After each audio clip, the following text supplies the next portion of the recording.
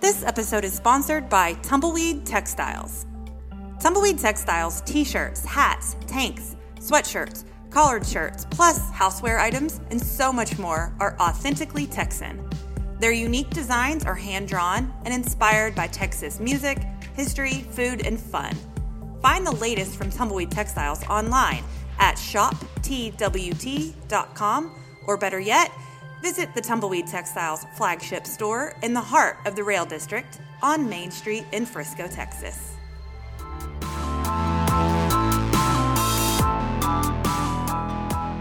Welcome to Hustle and Pro, talking sports from youth to pro. We're here at Visual Learning Solutions in Frisco, Texas. I'm your host, Kelly Walker. Today, our guest is a two-time national champion Nebraska Cornhusker and now a Frisco football coach, Tony Ortiz. Welcome, Tony. Hey, Kelly. How are you? I'm great. Thanks for coming in. Thanks for having It's me. fun having you in studio. I needed a football episode, and so I'm so excited that you're here. Like I said, we're going to talk football today, and so I want to read a little bit of an intro about you, just so that everybody in our listening and viewing audience knows your background. So as we talk to you, they'll understand. So, all right, I mentioned two-time national champion Nebraska Cornhusker. That's a mouthful. Former professional athlete, current FFL, Frisco Football League, tackle director, and owner-operator of Linebacker University, aka LBU2015.com. I'll link to that in the show notes also. So that's kind of a recap of everything. So we'll kind of get through that progression as we go. Let's go back a step and sort of start off with you, like kids sports, youth athlete. What was that like for you? Well, growing up in New York City, there's always a lot of outdoor activities to do. So I grew up in the inner city where we played a lot of stickball, a lot of kickball, a lot of football, a lot of baseball. Being of Latin descent, we had the opportunity to play a lot of baseball. Yeah. So I grew up playing a lot of baseball, but around the neighborhood kids, a lot of stickball, baseball, and a little bit of air hockey kind of deal. We call that on skates or on sneakers. Okay. In the street, but other than street sports, hockey, that's about yeah. it. Yeah, street hockey, things Cool. like that. So. And then into middle school and high school, was it mostly football, or did you still play lots of different things? High school, I didn't really play until, about 16 years old. So up till that time, it was more track and field, and it was a little bit of basketball. So you didn't play organized football until I was 16, which was my junior year. Okay, this fascinates me when you talk about athletes, football players who've gone to really high levels, to go backwards and realize that it's not always about playing when you're 5 or, you know. So that's so interesting that you obviously had the athleticism to be able to pick up the sport, but you weren't playing until you were 16. So were you already grown and big and strong and ready by then? Yeah, so interesting story there. My father, when I was 14 years old, I went out for the varsity team, and I made the varsity team at 14. So as a 14-year-old, I was on the varsity team, the JV team, and the freshman team. I was playing 3 games a week. That's wild. And my father said, yeah, we're going to pull you back. You wouldn't let your kids do that either. I wouldn't let my kids do that today. Yeah. So my father didn't let me do that. So he pulled me back and said, we're going to hang tight for a while. Okay. And let you grow a little bit. So at 16, I was 6 feet. I was pretty fast. I was able to run track and field still for the 2 years that it was dormant with football. And then I hit the field at 16, and then it just took off from there. Wow. But yeah, there was a lot of contact at such a young age. I was a starter right away at freshman for the JV and the freshman teams and the varsity teams. It was a lot of football, so my father pulled me back off that. So this might be a loaded question, and I know you deal with youth football, but I'm curious as a parent, do you think kids, like where we are here in this part of Texas, can kids do that now? Or do you have to really like get competitive at football a little younger to keep up? Yeah, I think when I was growing up, there was an opportunity to play at a younger age. I just didn't have that opportunity. Maybe I was a weight limit. Maybe there was finance involved in that. So I didn't get too much of an opportunity to play, but it was around. I think today, in this area especially, kids are looking for an opportunity to get ahead. And so they're really looking to train early and looking to get involved in sports at an early age. 5, 6, 7 years old is what I've seen. Yeah. These kids get involved in super early. Yes. There's a benefit to it, and I think that the drawback to it is if you stay with the same sport all year round. Yeah. I like to mix it up. I like to have kids train on different things. Me too. Different body parts, different muscles, different skills. And it doesn't burn you out. And boredom. Yeah. And boredom. Yeah. You know, for me and for them, right? Yeah. So it being involved with these kids, I really like to see them do multiple things. So, and I think coaches will say that up until a point, right? Now, varsity coaches aren't saying, oh, we want multi-sport kids, but they want kids that have played multiple sports coming up to them because they have different specialty, different techniques, and I don't know, all the different things that come with being a multi-sport athlete. So it's like you need it up until a certain point, and then it's time to focus. So when you hit 16 and started playing football, was it then all things football? No, I was still involved in anything I could get my hands on. Okay. I was still involved in track. I did a little baseball. I did basketball. So everybody that I played sports with, everybody that was involved in my community and my neighborhood, we all played multiple sports. Yeah, good. That's kind of how in my day it was like that too. Yeah. I mean, as long as you were good enough, you had to be good enough, I guess. Right. But it was encouraged. It was just more normal to just play all the time, and it wasn't as hard. There wasn't a guy pitching and playing baseball. We didn't have the indoor facilities to play all year round that you see today. Yeah, it was a natural break in season. Correct. And that natural break led to the next sport, and everybody just sort of understood, like, you're going to go play that sport, and That's right. It just was easier. And kids were playing outside, non-leagues. They weren't playing anything formalized. They were just getting together in neighborhoods, playing games outside, and those things took all year round. Yeah, so it's a big difference. Sandlot ball. Sandlot ball. Right. Okay, so high school, fast forward to then, we talked about Nebraska. Mm-hmm. So obviously you playing in high school, you were obviously very good. Did you get recruited by Nebraska? Is this a goal that you were trying to get to Nebraska? So tell me about your path to Nebraska and what that experience was Sure. Like. Well, I was lucky enough to have some decent speed. I had pretty world-class speed for a track athlete, and that attracted a lot of colleges when they saw that I could run the ball. And so I went to a Penn State camp. I ran a 4.3, which is fairly fast at that time. It's pretty common today with all these athletes, so fairly fast at that time. And then from there, it just took off. Every school in the country was recruiting me. Okay. And so I did have the opportunity to visit Nebraska among other schools like Clemson, Michigan, Penn State. And I made the decision to go to Nebraska after that. At the time, they were in the running for national championships. That was heyday, hot in the 90s. Yeah. And so I got involved in that, and it worked out pretty good. Yeah. Awesome. So going forward from there then, let's see. What was next for you? I mean, I know that you played football professionally. So what did that look like? And was that something that like you knew all along this was a possibility for you? Or like how did that part play out? Yeah. Where'd you end up? And there's a lot to that question, I know. Yeah. But tell me about that stuff. Absolutely. So the path wasn't always clear. I didn't have an idea that I wanted to play pro coming out of high school or anything like that. I just wanted to play football. I wasn't too much into college football coming out of high school, believe it or not, until I was getting recruited. I just followed professional football just as a fan. Yeah. As a Giants fan growing up, living now in Oh, Dallas. a Giants fan, I'm you sorry. say. I'm a huge Giants fan. And so by the time college came around, the opportunity my junior, senior year to get noticed and started getting some interest for some NFL teams, I became a Dallas Cowboy as a free agent in the year 2000. Okay, right. So I was here for a short amount of time. I went to training camp, I went to mini camp, things of that nature, and then I was released and went on for the next 3 years bouncing around NFL teams. About 5 NFL teams within a 3-year span. Some NFL Europe for a couple of years. Lived in Scotland and Amsterdam during the springtime and played there for about 3 years. And then CFL and a little bit of arena ball. Is CFL Canada? CFL would be Canada, Canadian Football League. And arena ball where? Arena ball would be here. I did the Dallas Desperados. Oh, Dallas, here, Dallas. Here. Yes. Is that why you're still here? Like, is that what brought you back? Gosh, you did a full circle. So I did a full circle Dallas in a 20-year time tour. span. But I made here my home. I met my wife here when I was a rookie here in Dallas, and I just stayed here the entire time. Okay. You met your wife here on the first stop in Dallas. Yes.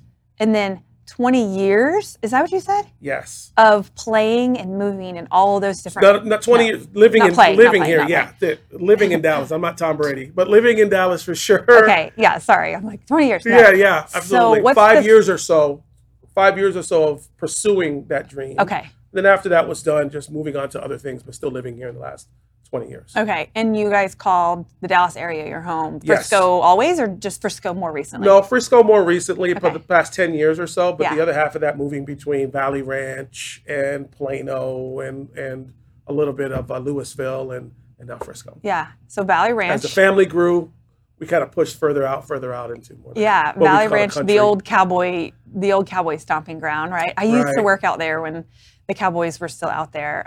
It's so funny now. I haven't heard that in a the long Ranch time. Health Club, you remember that? No. That was right in front of the old. I was just fresh out of college. No, I didn't know anything. You made me feel old. Yeah, no. But I just hadn't heard Valley Ranch in a while. Yeah. And something came up the other day about Texas Stadium and my son. So also we know each other through my youngest. Is it your middle child? I don't know. My youngest. Okay, our youngest boys play soccer together. Yep. And so Jack asked me, "What's Texas Stadium?" And I thought, "Oh man, you don't know." You know, it was right by my office. I was in Las Colinas, wow. And so it's just funny to have to like think back. Man, that makes you feel old when like this building that used to be like the Cowboys' home. Right. Not only is it not where they play, like it's not even a blip on the map anymore. Right. It's so weird to think how much things have changed. So, so you were free agent, or wait, what did you say you got here and immediately were gone from Dallas, or you were here a few seasons in training camp? I was here a few months. So it wasn't very long. Okay. It was mini camp and training camp, and then released part of the process, and then picked up by another team. Happened to be New England. And I kind of bounced around within New England and in Atlanta and in Tampa Bay. So I made my rounds through the NFL for a few teams for a couple of years. So I think it needs to be said. We haven't even said like your specialty, what position you play. So tell me about that part. We should have said that from the beginning, but I do think that's an interesting part of your story. This is probably so cheesy to you because you lived it, but like, I watch Hard Knocks, right? And so like I watch these guys in this journey, and it's the only way for people like me to have an inside perspective a little bit. I know it's still TV, but like on what some of these people are going through and the numbers and how grueling it is and just how it's fascinating for somebody like me. So so tell us about your position and that stuff. Yeah, I play the linebacker position. So there's 3 linebacker positions essentially, depending on the defense that you fit for. I played a middle linebacker and outside linebacker position. At the time for me, it was a very speedy position. So if you remember older players like a Dexter Coakley or a Dat Wynn, I was kind of in that mold of types of players. So when I was here, I kind of was backing up those positions. Like that. So isn't it interesting though that just the timing of your position and the depth could mean you staying or going? Yes. Season by season. Season by season. It's amazing. It's amazing. And team by team, too. It's always a numbers game. It's a needs game. What are we looking for? And it just happens to work out that way sometimes. Yeah. So you're saying, were you using Datwin as an example, or were you actually backing up? I was actually backing him up, yeah. Okay. So that was the type of linebacker that the NFL was moving to, the smaller, speedy guys, because the game was changing. Yeah. During that time, not as much as it has obviously evolved to today, but I feel like when I hear that name, I feel like he was out of A&M. He was like our big Texas. He was. He was out of A&M. Big name. Okay, so so you go to New England, and so were you at these places to build relationships with coaching and players that you have been able to carry forward, or was your time too short to be able to dig your heels in? Yeah, great question. Some places were a little too short. Sometimes people refer to as a cup of coffee. Yeah. And so some places were a cup of coffee. Other places were enough to establish a relationship, kind of men and families bond a little bit and meet some people and establish a relationship in the front office or some players. So I was able to walk away with some of that and some long-lasting relationships. And others just, hey, it was good to see you and meet you at the time, and we move on. Because some, it's almost like on paper, like, right? That it's so fast. I mean, we see that. We were just talking about that a minute ago, how players come and go and stepping stones to the next place, or how just these puzzles of GMs making these teams work, how things can move so fast and players don't get to set their roots, even though they want to, or the coaches may want them to, but something happens and salary caps and all these, and all these things happen, and poof, they're gone before they even got to enjoy the market. Business. Yeah, right? And so business always comes in the way of what you want. So it doesn't always work out that way. I always wonder what's the mindset of that athlete when you're talking about you're married already, or if you're not, how do you look at housing, and like at what point do you go, okay, I'm buying a place, or I'm always just looking short term? I feel like that has to be a little bit of a mind game, especially if you're in a committed relationship where you probably have your wife going, let's figure out what we're doing here, right? Yeah. Is that a very difficult piece? I've had those conversations where a baby may be coming, or or I'm in another country. What are we doing with housing? Should I consider getting an apartment here? Should I room with somebody?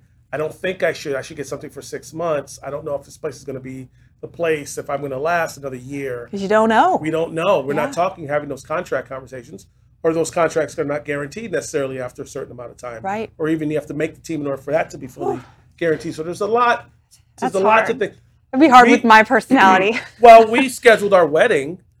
I remember we scheduled our wedding during the September, and I was like, Stephanie, hey, if I'm on this team, I can't be at the wedding.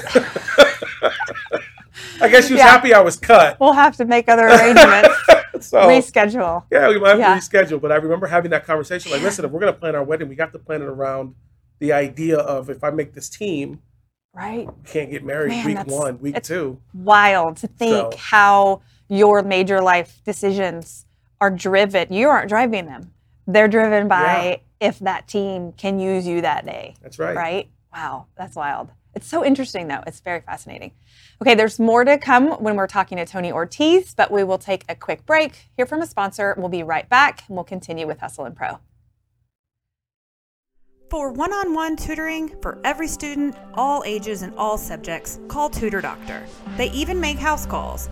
They provide in-home or online learning for all types and all goals. And don't forget Tutor Doctor for SAT and ACT test prep. So call for your free consultation today, 972-703-9344, or go to tutordoctor.com/Frisco. Tutor Doctor, how learning hits home. Welcome back to Hustle and Pro. We're still talking to Tony Ortiz, and we're going to talk a little bit more about what he's doing with football now in this part of his life. So I do want to ask you, mentors and people that shaped your sports life and, when you were smaller. So who are, or even when you were in the league and playing in all the other places you mentioned, Scotland and Canada, and I think there were even several other places you talked about. Who were some of the people that shaped your football life? Wow. Deep question. There are definitely some people that you come across, so many people who have so many relationships in professional sports. Some people who have your best interest, other people who don't.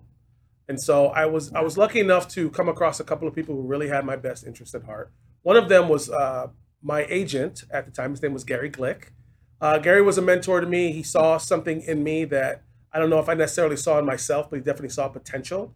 And I was going through a period where I wasn't really getting, the phone really wasn't ringing, and I was still training and working out. This is my time in Valley Ranch. Yeah. And we had a few conversations, and he wanted to represent me. And he said, I want to represent guys like you, guys who are everyday guys who are working, who have the talent and the ability to try to do something. On the cusp and on ready. On the cusp of something and right there. So Gary. That's exciting. Yeah, Gary gave me a chance, and I gave Gary a chance in that as well. But he was a great mentor to me because his hustle and his grind epitomized what it was for me to do that for the NFL. So I really appreciated that. Yeah. From a player standpoint, from a business standpoint, probably in college, a guy by the name who was my roommate, Jay Foreman. Jay Foreman played in the NFL for 9 years for the Buffalo Bills. He's a son of a running back named Chuck Foreman, who played for the Minnesota Vikings in the 70s. And so Jay and Chuck were mentors to me and giving me advice on things that I need to look out for and what to do and how to practice and how to take my daily approach. So those guys in life I really appreciate. That's going back all the way to Nebraska. It's going back all the way to Nebraska. I mean, I just can't even imagine winning back-to-back national championships. Or just, okay, the exposure you get, the wild scene that is in media, and I mean the people that are wanting your time and attention, and just as a young adult, like that has to be pretty insane for you, like from your background, then fast forwarding to that, and you're like, this is like the biggest moment. You're on the biggest stage at the time, right? Yeah, you're talking about a 16-year-old kid in New York City and Connecticut who no one's paying attention to, who's just one of a million kids, who's now in the middle of what he would consider to be nowhere in a flat land in the Midwest, where everybody knows who you are now. Yeah. There's no other pro sports. That's your pro team. Everybody knows who you are. Everybody says hi. Everybody loves you. Right. And it's really to this day. 25 years later, that they still know who you are and they still ask for autographs. You're a legend. You're considered a legend in their eyes and in college sports, and it's a pretty cool feeling. Yeah, I bet. That's amazing. So, I asked you about these mentors that kind of carried through your football life.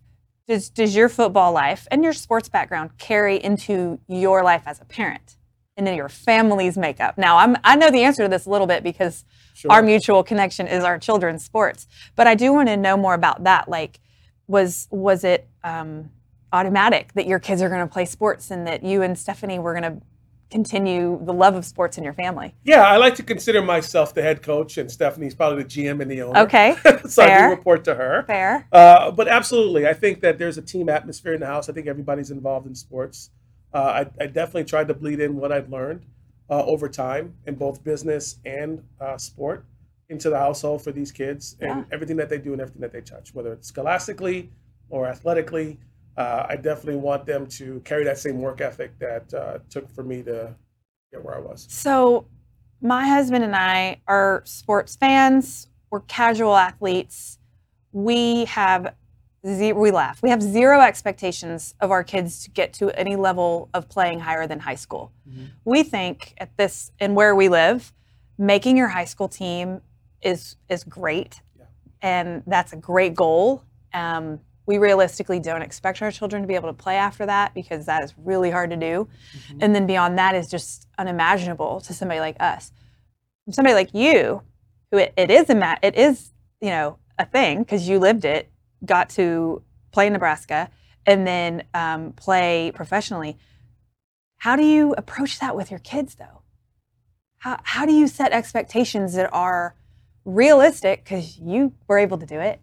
And that sometimes can carry down for generations. You just mentioned those mentors, but that also aren't so overwhelming to your kids. Right. First and foremost, I don't exude any pressure onto them in terms of what I want them to accomplish. Okay. All I want for them to ever do is graduate and be happy. So if their sport is soccer, or if their sport is football, or if their sport is track and field, or whatever their sport is, do it because you love to do it. Yeah. Whatever happens on top of that, fantastic. But don't expect to do what I did. What I did, maybe 1 in a million, it may not happen to you. Yeah. Great for me. It's hard to repeat. Hard to repeat. Yeah. So if it happens for you, if your professional means you've graduated, you moved on. Listen, I'm a third generation Puerto Rican from Puerto Rico. My grandmother came here in 1911 on a boat, essentially, to New York City. She was a seamstress, raised 5 children, one of which was my mother, who did go to college. My mother went to, if you remember the show Fame, the School of Music and Art. She went to that school and she went to Hunter College in New York. I'm the second generation to go to college. My kids will be the third. My son's looking at tech now and other schools. That's awesome. So that in and of itself for me is living the pro dream. Right. For them. Anything on top of that. That's the legacy. That's the legacy I want to leave behind. Anything on top of that, fantastic. Great. But otherwise, that's what I push for them. Get that done first. Whatever happens after that, fantastic and great. Yeah. But this is our goal. I love that. That's what's important. What they're there for and what you're raising them for. Right. The sport, we all love the sports, and if your kid gets to play at the high levels, it's fantastic. But I worry when I do know parents push so hard for that so early. It's one thing pushing if your kid's getting recruited. Obviously, they're getting pulled, right? Right. But if you're pushing so much, it worries me a little, right? So I love that take on it, right? That focus on school. This is what we're here for. Right. Build this foundation. Go to college, and then build. That's it. Yeah. My father was a 9th grade dropout, and so he, by trade, became an electrician and made life better for his kids. But it was a harder path to get there. Yeah. So education was the most important because obviously that leads to a better path and an easier path to get there. Absolutely. Yeah. So why take the hard road? Right? Yeah. So that's push. Okay, you're wearing your FFL shirt, and I mentioned that you work for FFL as, I think, tackle director? Is that what I'm a tackle director, yes. So, I serve on the board. I love FFL. I was FFL coach for 5 years. But it was our older child, which is a girl, so I was on the cheer side. But tell us, how long have you been doing this with the FFL? Yeah. What do you do? What does that even mean that you're the tackle director? Sure. This I will be serving. I volunteer on the board. There's a board of many people. Okay. I volunteer as the tackle director. That's my title. As a volunteer, I'm responsible for all of the tackle teams that register with the Frisco Football League. Okay. So essentially, I am the coach's guide to everything from mentoring them to practice plans to location, and I help serve the board in terms of being there physically, just to manage the day-to-day for what the football league entails. This is year 13 for me. Oh, okay. Yeah. 13 for you. So that sounds like less kids, more coaching coaches. Yeah, coaching coaches. I don't deal with kids per se, but I was involved in teaching my youngest. So we had our own team. Okay. We had a Husker team, and then we had a Hurricane team, the older team. Oh, we have a mutual friend in that. I didn't mean to interrupt you. Ooh. Yeah, one of our neighbors who we play sports with, same age group. Oh, yes. Yeah, the Goldsberries. That's right. Played in Nebraska, and I brought it up and found out, of course, y'all know each other. I thought that's kind of dorky to ask, but like, hey, you do know each other, so absolutely. You know the Nebraska LBU trains their kids. The Nebraska football players find each other in Frisco, I guess. We do. There's a small community for sure. Yeah. Okay. So you mentioned LBU. Mm-hmm. Tell me about that. So Linebacker University was established back in 2008. I was looking for something to do with my spare time. So I got into training kids. Started with my own kids and a couple of their teammates. Sure. So my oldest son, who's getting ready for college, a couple of his teammates I was training essentially for free in spare time. Just come on at an annual camp.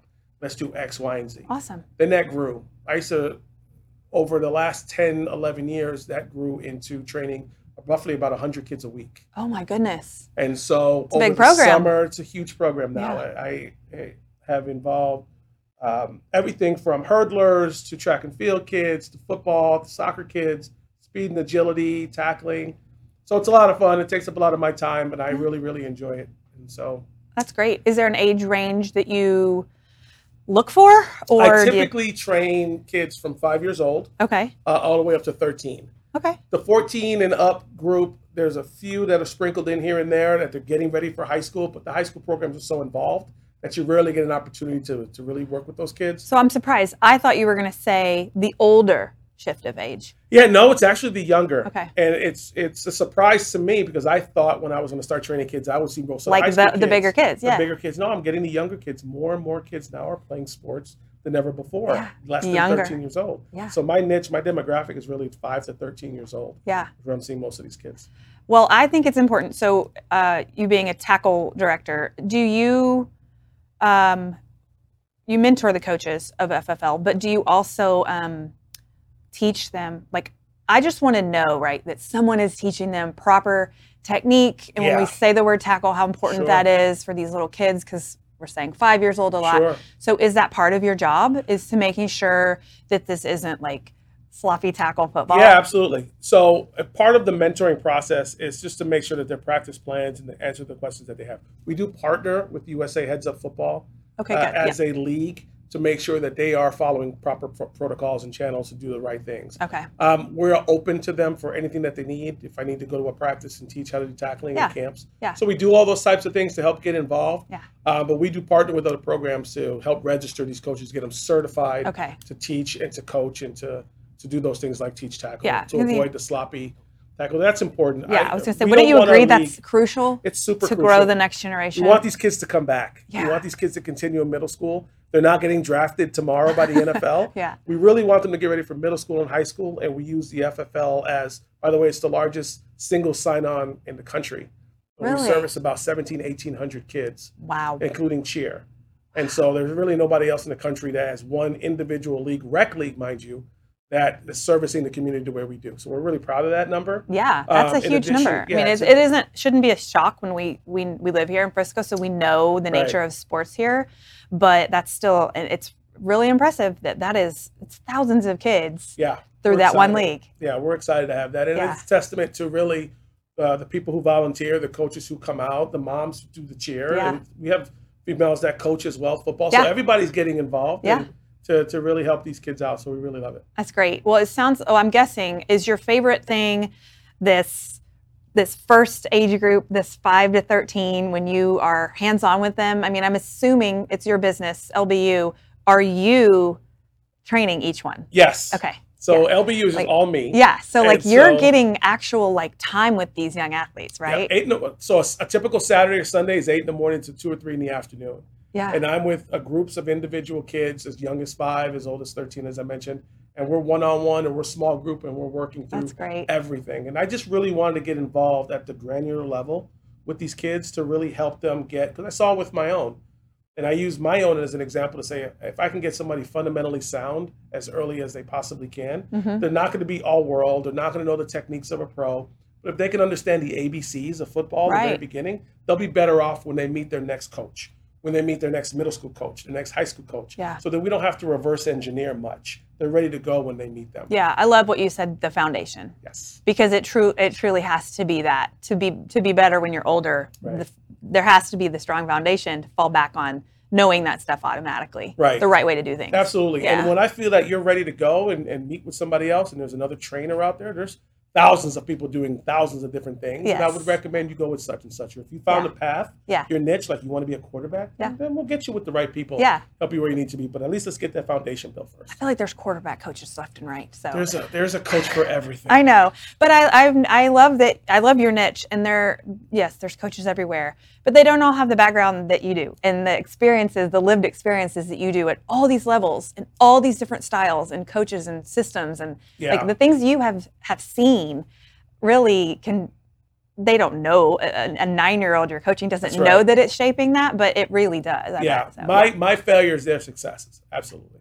Well, I love it. So I appreciate you taking all the time with the kids in our community and teaching them all about tackle and how to be a linebacker. Absolutely. It's exciting. And thank you for coming in here today. I'm sure that, you use your weekdays to kind of take a step back. And so you're taking time to be here with us in studio. You would think.